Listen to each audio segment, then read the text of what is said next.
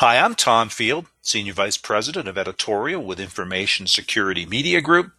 My topic today is orchestrating SSL visibility, and it's my privilege to be speaking with Kevin Stewart.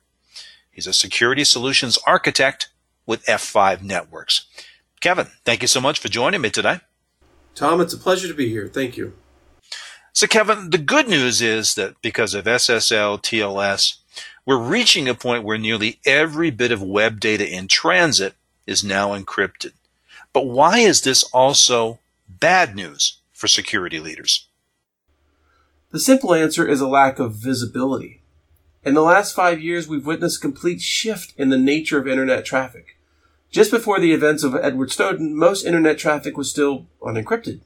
But since then, with the help of Google and Microsoft and SSL Labs and Let's Encrypt and others, that's completely changed. And now close to 3/4 of all internet traffic is encrypted. But most interesting, the nature of the traffic inside that encryption really hasn't changed. It's web, it's email, it's e-commerce, voice, video, chat, and it's malware. 5 years ago, it wasn't unusual to have devices in your network to scan and protect against malicious payloads, back when most of that traffic was unencrypted. In fact, an entire industry of security products grew up in this era. But now that almost everything is encrypted, those same security tools are effectively blind. And now security leaders are left with a critical choice. Don't decrypt and lose visibility and the effectiveness of their tools, or decrypt and suffer the performance degradation and additional complexity that generally comes with this.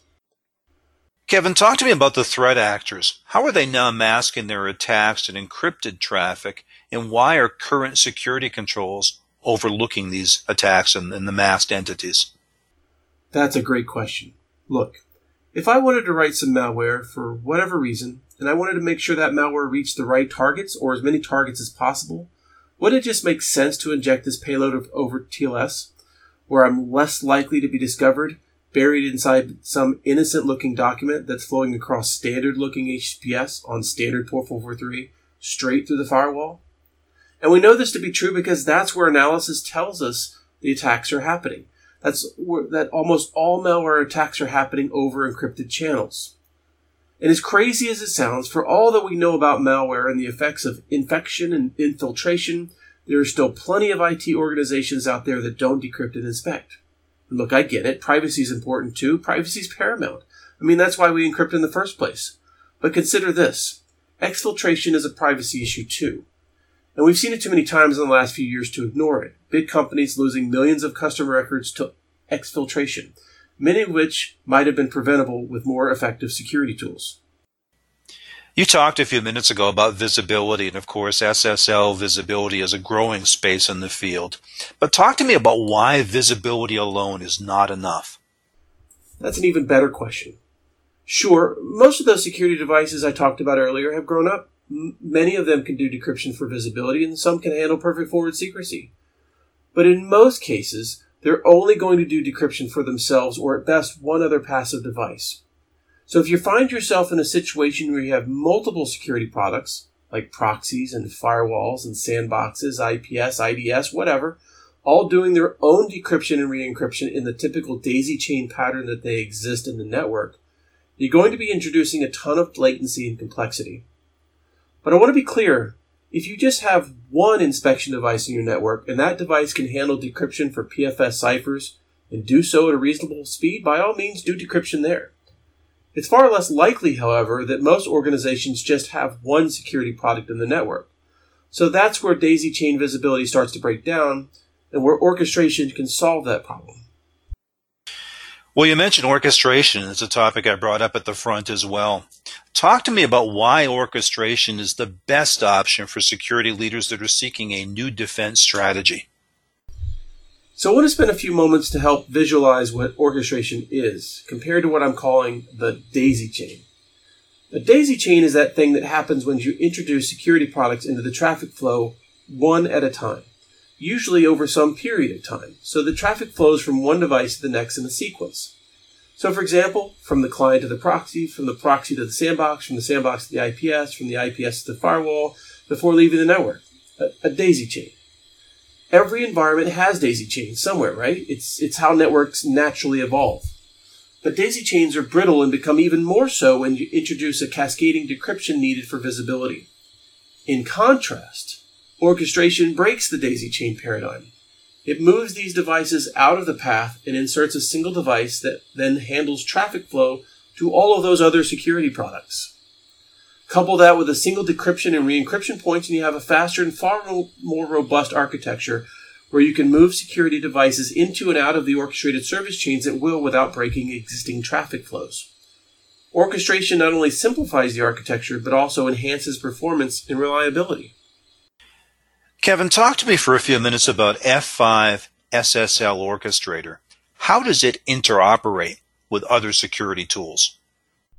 SSL Orchestrator is uniquely different in this technology space as a full proxy architecture.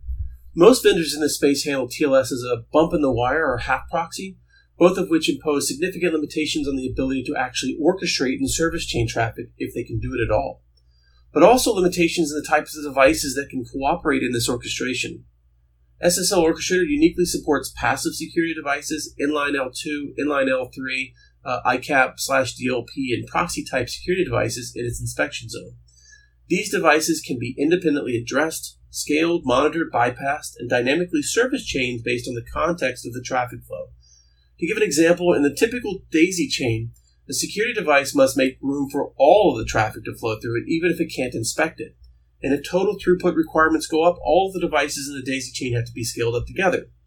But in the dynamic service chaining model, traffic is only passed to a security device that is interesting to that device, so that it can now scale independently of other types of devices. And that context decision can be made based on practically any aspect of the packet, where it's coming from, where it's going, port, protocol, IP and URL reputation, geolocation, user identity, you name it.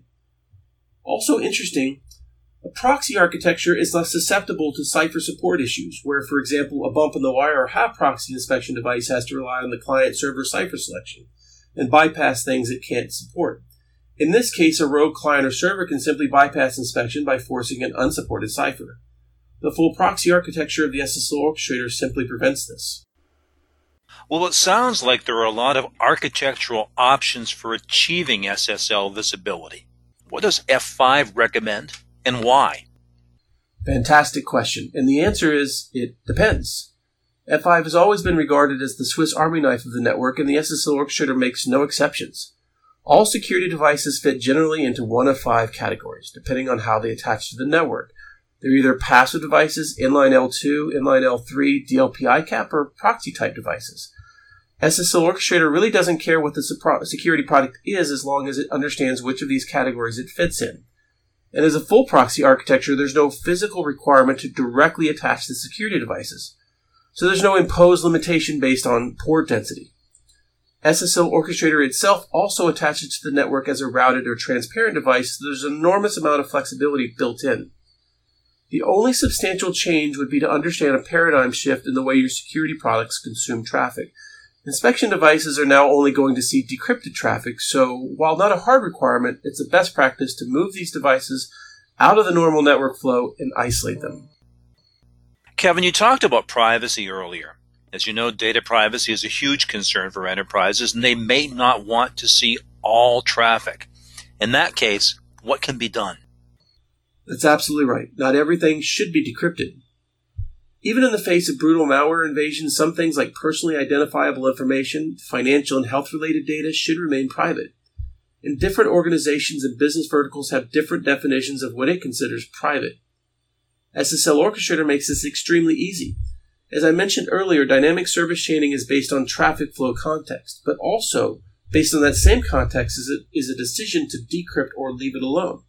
So in the same stroke, I can define a rule in the SSL Orchestrator security policy that bypasses decrypted inspection for some URL categories like finance and health, and either send that encrypted traffic right out or still send it through a set of security services. Well, tell me then, what is the cost of maintaining and operating such a solution? You know, it's probably safe to say there are several cost benefits to a solution like this. To start, you're managing a decryption policy in one place, so you don't need the personnel expertise required to do this on each of the different security products. Also, in a daisy chain visibility environment, you're naturally going to lose performance, so you'll need bigger boxes to compensate. However, in an orchestrated environment, each of the security products not only doesn't have to deal with encryption, but is also independently addressed, so it doesn't have to scale equally with other service types, and can therefore potentially be fewer, smaller, more spread out, and most important, allowed to freely do what it does best. And this independent scaling also allows inspection devices to be moved into and out of service at will, thereby reducing downtime and oversubscription. These things all add up to significant tangible cost benefits. If you take a step back, how is F5 generally helping customers navigate this dynamic SSL visibility space and, of course, the unique challenges that come with it? Again, it's all about visibility. Decryption and re-encryption at each inspection device along a daisy chain path has inherent problems. It's slow, it's complex, and it's brittle. This is why we firmly believe SSL orchestration is the future. Malware isn't going away. If anything, it only increases exponentially. More and more companies are going to be targeted for exfiltration over the coming years, and so they have to make a choice. F5's SSL Orchestrator product is designed to maximize visibility to all of your security products with the least amount of latency and complexity and the highest amount of throughput and flexibility. Well, very good, Kevin. I appreciate your time and your insight today. Thanks so much. Thanks for having me here. This has been a pleasure. We've been talking about orchestrating SSL visibility, and I've been speaking with Kevin Stewart. He's Security Solutions Architect with F5 Networks. For Information Security Media Group, I'm Tom Field. Thank you very much.